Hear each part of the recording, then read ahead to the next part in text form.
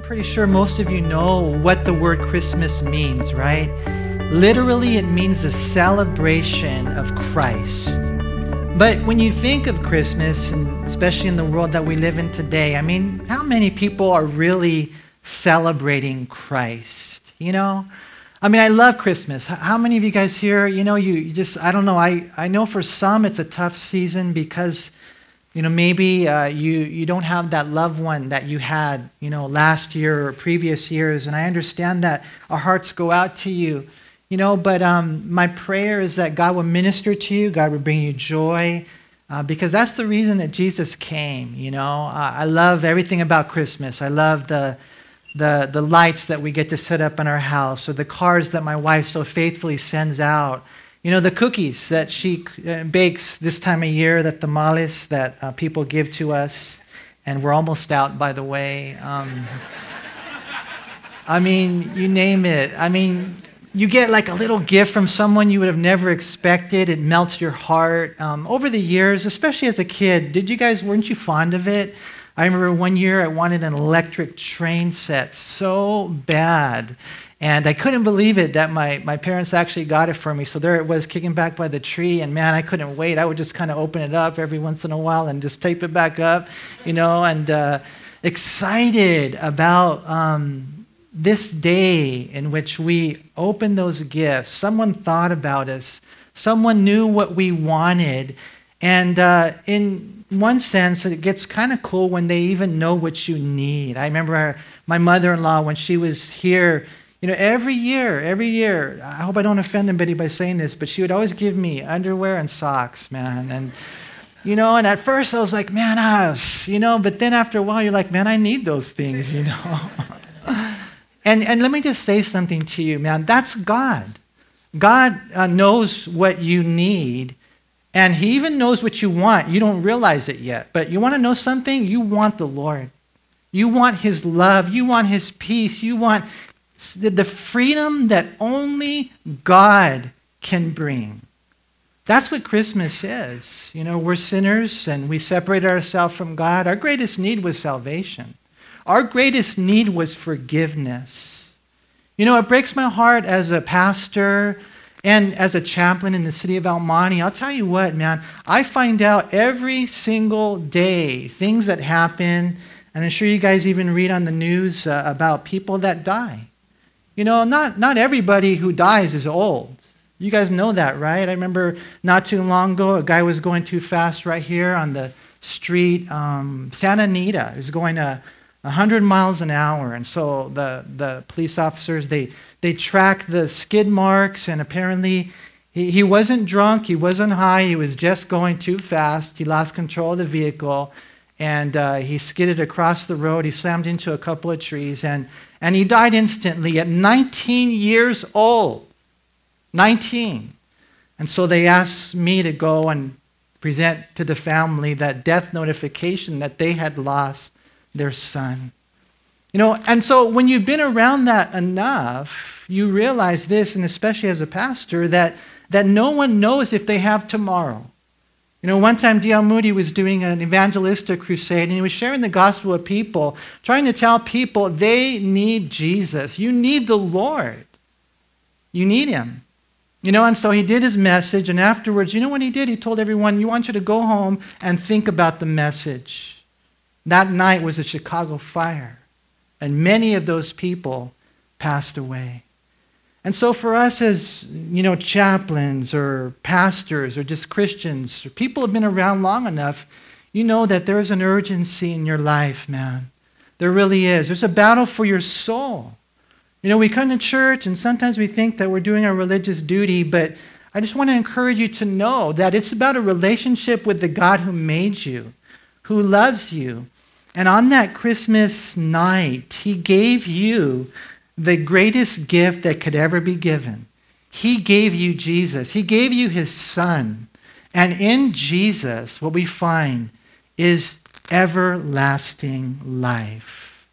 And so, enjoy your Christmas, man, but whatever you do, don't miss Christ. And so we got to go back to the basics. We go back to the Bible, and we read the story here in Matthew 1. in verse 18. It says, "Now the birth of Jesus Christ was as follows. After his mother Mary was betrothed to Joseph, before they came together, she was found with child of the Holy Spirit. And then Joseph, her husband, being a just man, not wanting to make her a public example, was minded to put her away secretly. But while he thought about these things, behold, an angel of the Lord appeared to him, notice, in a dream, saying, 'Joseph, son of David, do not be afraid to take to you Mary your wife, for that which is conceived in her is of the Holy Spirit. And she will bring forth a son, and you shall call his name Jesus, for he will save his people from their sins.'" You guys, don't forget not just what this is all about, but who this is all about. You know, it's all about Jesus. Christmas, the celebration of Christ. He is the reason for the season. He should be the centerpiece of our life. You know, we have the story here in which there was a young couple, and, you know, we don't know for sure how young they were. Some say Mary may have been as young as 14, 15 years old. Think about that, you know. Joseph probably a little bit older, but here we find they're betrothed. And back then in that culture, what that meant is that they were legally, you know, married in the eyes of the law. They had a marriage that was set up by their parents. What do you guys think about that? Just as a quick side note here. How many of you here vote that parents should set up the marriage? Okay, cool. I got some people on my side. No. No, man, back then that's what they did. Think about that. I remember Chuck Smith would talk a lot about this. Sometimes the kids would get betrothed at a very young age. Imagine that. You got your first grader, and then, you know, the other family's got their first grader, and they say, "Hey, why don't we hook them up, man?" You know, and you get the parents involved, and they sign a contract. Eventually what happens, though, is they enter into, as they get old enough, a betrothal period. So they're engaged to be married, but they don't live together yet. They still live with the parents, and they have about a year of betrothal in which they wouldn't come together physically. They wouldn't consummate the marriage. And so, you know, here's Joseph and Mary, in all reality, two very godly young people chosen by the Father to raise his son. And so you got to think, man, these are probably two amazing young people, right? But as they're betrothed, it says right there that Joseph was there with Mary, and before they came together, before they were, you know, sexually intimate, you know, she was pregnant. She was pregnant. And so put yourself in Joseph's shoes. Imagine that you're engaged to someone, and your fiance says that she's pregnant. I mean, how would you feel, guys? You know, and then she has the audacity to tell you that it was God who did this to her, right? How many of you guys would believe her, just out of curiosity? I know none of you here, right? Would, right? I mean, you're thinking, man, she went out on me. You know, I mean, have you guys ever had that happen to you? You know, someone two-timed you? You know, it's an awful, awful feeling. That's where Joseph was, right? He's going through this heartache. And as he's there, just thinking, how could she do this to me? The one that was so godly, the one that I thought loved me, the one that I loved, the one that I thought we'd spend the rest of our lives together. And now here she is. She's knocked up. She's pregnant. And she has the audacity to tell me that it's God. And so, you know, Joseph, you know, he's thinking about these things. Right here, the Bible says that he was a just man. It says that in verse 19. The same word used in the Greek language that the Bible says about Jesus. When Pilate looked at him, he said he was a just man. He was righteous. He was virtuous. And so here's Joseph. He's just this cool young man, and he doesn't want to make her a public example. And so it says right there that he was thinking about just divorcing her quietly. You know, because according to the Jewish law, it was illegal and it was a capital offense if you were, you know, pregnant apart from being married. And so according to the law, they could actually make her an example and they could put her to death, have her stoned to death, right? But Joseph doesn't want that to happen. What he wants to do is to spare her, to make it quiet. He's thinking about this, what I'll do, because again, betrothal is a legal contract. What I'll do is I'll divorce her quietly, no one will know, and I'll move on with life, right? But we read in verse 20 that while he thought about these things, that an angel of the Lord appeared to him in a dream. You know, I don't know about you, but if I was going through that situation, I'd probably have a hard time sleeping. But he somehow finds a way, falls asleep, and in a dream, an angel speaks to him. How many of you guys dream? Some of you know that you dream every night, right? How many of you guys remember those dreams? A lot of us don't. Do you write them down as soon as you wake up? Have you ever had an angel appear to you in a dream? Maybe some have, huh? You know, the Bible does talk about that in the book of Acts chapter 2, that, you know, God can speak to us through a dream. Most of the time it's because we had too many tacos, but you know what? You know, I'll be honest with you. I've had probably about 5 times where God spoke to me in a dream.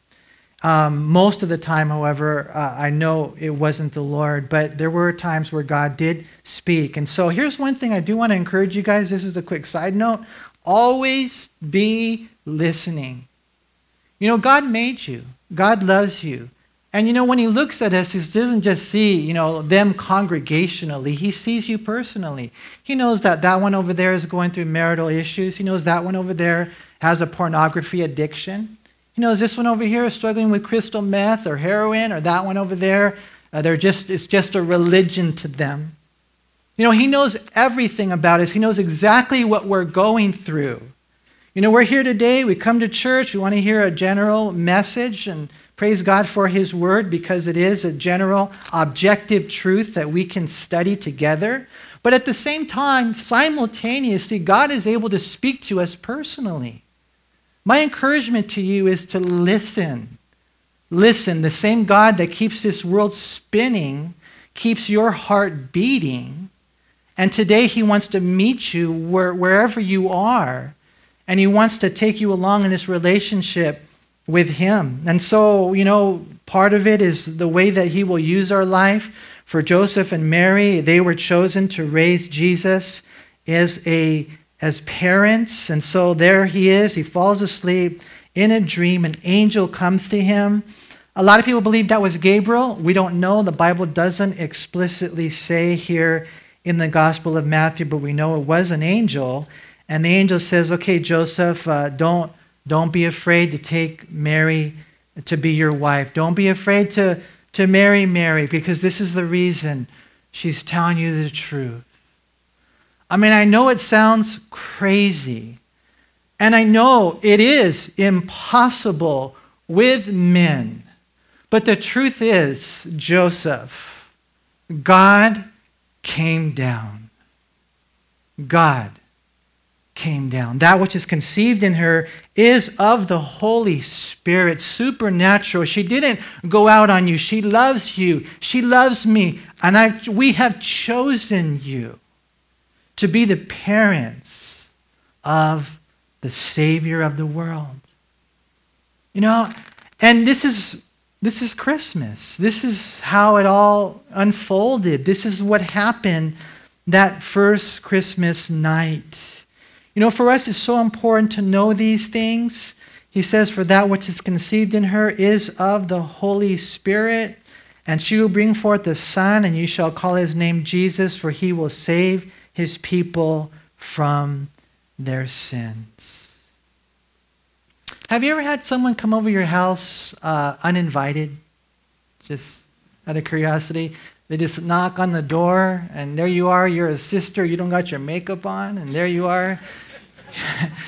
You know, and I don't know about you, but I kind of like it when that happens. Not that I'm asking you to come over or anything, but, you know, I remember my wife, she had a cousin, his name was Eli, and he would just pop in every once in a while. But the thing about it, and the reason why I liked it when he showed up, is that every time he showed up with, like, he was overflowing with life and love.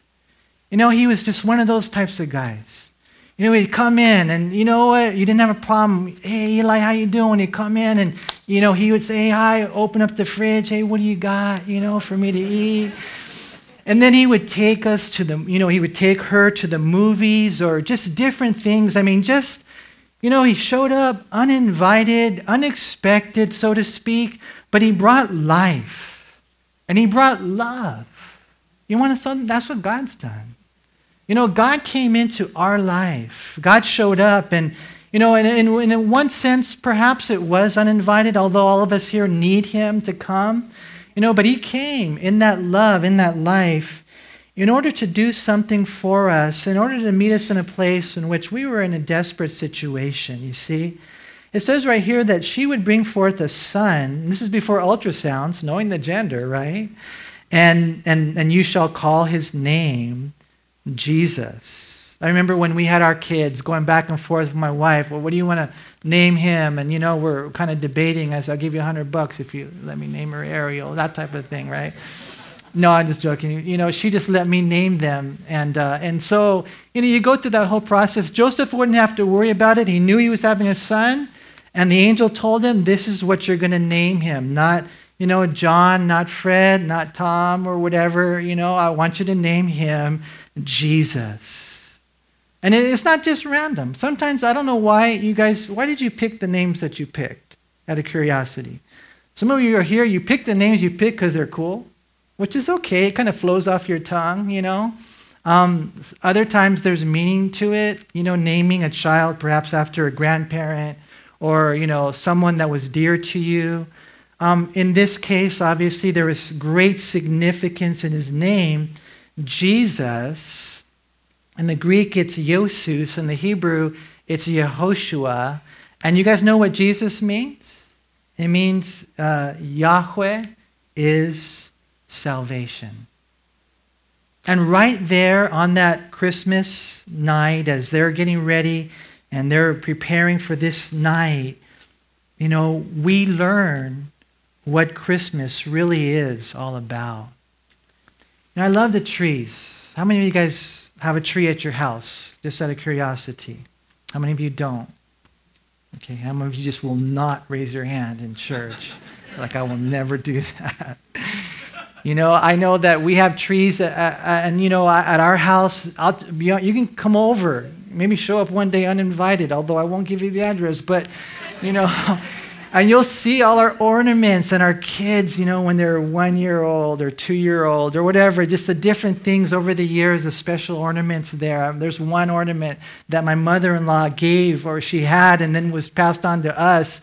My mother-in-law is now with the Lord, and we miss her dearly. But I tell you what, when we see that little ornament, and we don't always plug it in, but sometimes we do, and you plug it in, and it's got this little train that goes around inside the ornament.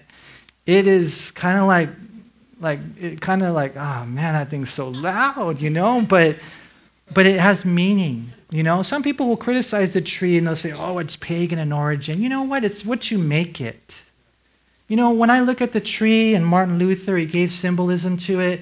It's supposed to be an evergreen tree. That means it always has life. That's us. When we come to Christ, we always have life. And then there's lights on it, which is symbolic of the fact that Jesus is the light of the world. They say that way back when Martin Luther was out in the forest and he was looking among the trees and he saw the stars kind of shining through the branches right there. And they say that's kind of how we got the lights that we have, And you can go on with all your different Christmas traditions, and there's cool because there really is a reason. There really is content to it. But whatever you do, don't miss the main point. Don't miss the centerpiece. The true reason for this season is that God saw our need, that we have all sinned and fallen short of the glory of God. And that sin, according to Isaiah 59, 1 and 2, separates us from God. How many of you guys have sinned? All right, now most of you are raising your hand. The rest of you, tell us how you do it. No, I'm just joking. We all sin. We lie. Did you guys ever notice that you don't have to teach a 2-year-old how to be stingy? Most of the time they do it naturally, right?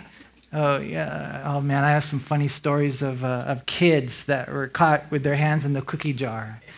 And the excuses they make, even as young kids, we have all sinned. And we're not sinners because we sin. We sin because we're sinners. We were born sinners. Did you guys know that? Don't believe the lie that the psychologist will tell you that we were born as a blank slate. We're not. We were born as sinners, man. And as a result of that, we separate ourselves from God. But God wanted to reconcile us to himself. And that's why he sent Jesus. God wants you to be in heaven. God wants you to be in heaven when you die. Can I ask you a question? Do you want to be there? Do you want to be there with God? The choice is yours. God provided a way in that he sent his son, Jesus Christ, and it says right there that he would save his people from their sins. What's the problem in the world today, you guys? What's the problem? Number one, sin. That's it. Sin. When Jesus Christ came to save us from sin, there's three things to think about. Number one, he came to save us from the power of sin. The power of sin. Number two, he came to save us from the penalty of sin. And then number three, he came to save us from the presence of sin. How many of you here, before you were Christians, you had addictions that you couldn't overcome? Just out of curiosity. I know for myself, grew up and I did a lot of that crazy stuff. I don't want to go into detail right now, but I do know this, that when Jesus Christ came into my life, when I got saved, he set me free from the power of sin. Some guys, it's drugs. Sometimes it's alcohol. Sometimes it's porn. Sometimes it's pride. That's why the marriage is the way it is. You're like, I don't get it. I give you everything that you want. You got a nice house and you got a nice car and, clothes and whatever. And the problem is that as husbands, we're called to love our wives as Christ loved the church and died for her. A lot of husbands have a hard time with that. Why? Because of the pride. We don't realize, that we need Jesus to give us the power to be able to be the men and women that we're called to be. But when you come to Christ, you get power. See, Jesus came to save us from the power of sin, also the penalty of sin, which is death. Right? Ultimately, a death in hell. He came to save us from these things, and then one day, you guys, as we place our faith in Jesus Christ, he came to save us from the presence of sin. And what's that? Well, that's one day when we're home in heaven. Do you guys look forward to that day? Being in heaven, it's going to be cool. I tell you a million times how, there'll be no more sin or suffering or sickness or death. You guys got to know this, that we're just pilgrims passing through. This is not our home. We're fish out of water. Heaven, it's not just a destination, it's a motivation. And for us, one day we'll be there, no more sin, no more craziness. And the things that we see going on in the world today, the war, the suffering, the politics, the foolishness, the scandals, none of that. No more devil, right? No more defeat, no more tears. No more deodorant, no more dental floss. We won't need any of that kind of stuff. How? How can that possibly be? Is it because you're a good person? No. If you're here today and you're thinking, well, I'll go to heaven because I'm a good person, then let me tell you something straight out. You're not going to make it. You're not. You want to know why? Because you're not good enough to go to heaven on your own. Heaven requires perfection. We have to be bathed in the blood of Jesus. We got to put our faith in him. You have to humble yourself and acknowledge that you need Jesus. Around the world, 2.5 billion people are celebrating his birth. Why? Because there's no one like Jesus. It says right here that he would save his people from their sins. And so all this was done that it might be fulfilled, which is spoken by the Lord through the prophets, saying, Behold, the virgin shall be with child and bear a son, and they shall call his name Emmanuel, which is translated God with us. And that's what happened that Christmas night. God came, and in one sense, as he ascended into heaven, sent the Holy Spirit, in one sense, he's been here ever since in a special way. The same God that made everything. Think about that. All the stars. I've been just kind of thinking a lot about this lately, about how awesome the world is that we live in. You guys know we live in the Milky Way galaxy, 100,000 light years wide. That's huge. Travel at 186,000 miles per second for 100,000 years. You'll span the width of the Milky Way galaxy, filled with, some say, 400 billion stars, just one galaxy. And then you would consider the fact that we have 100 billion galaxies out there in the universe. Who made all that? Jesus. That's what the Bible says in John chapter 1, verse 3, that he made everything. And without him, nothing was made that was made. That God who invented, he poured the rivers out of his crystal chalices. That God who made water, he thirsted. That God who created life, he died. That God, and if you can visualize it, you see the little baby, right? And aren't they just beautiful? You see their little teeny tiny hands, right?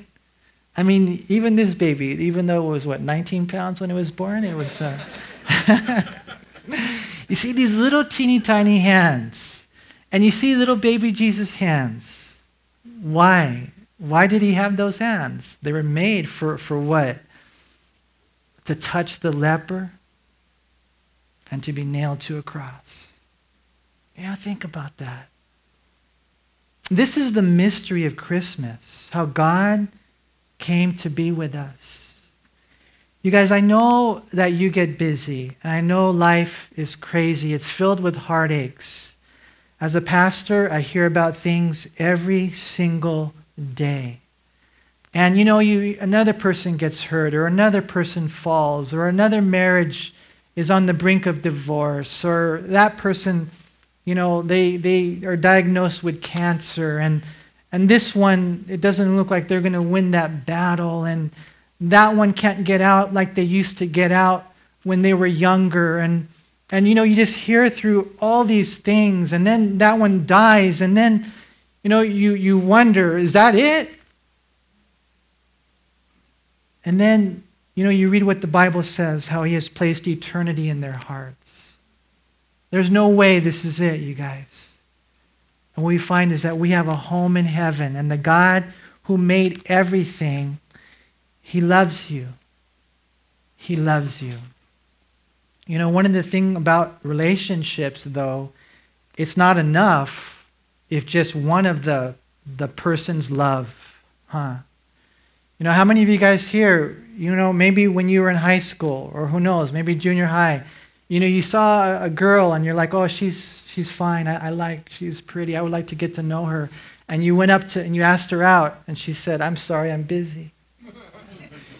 I'm sorry, I just can't. My parents won't let me date you. Have you ever,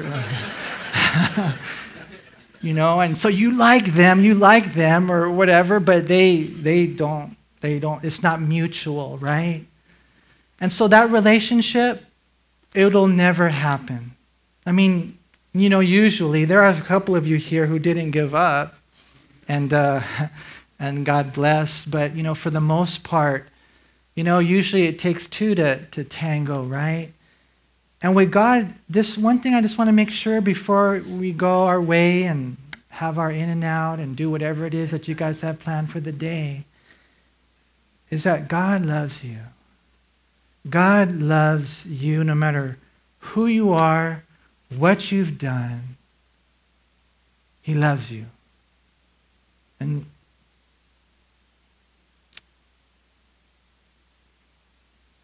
Maybe you never had that love from a parent. I mean, some of you here, you haven't even had that love from your spouse. And you don't know what that means. Try to understand that he loves you. And even though you've gone through a lot, because we live in a fallen world and fallen bodies fighting fallen angels, the reason that you know he loves you is because he sent his son to die for you.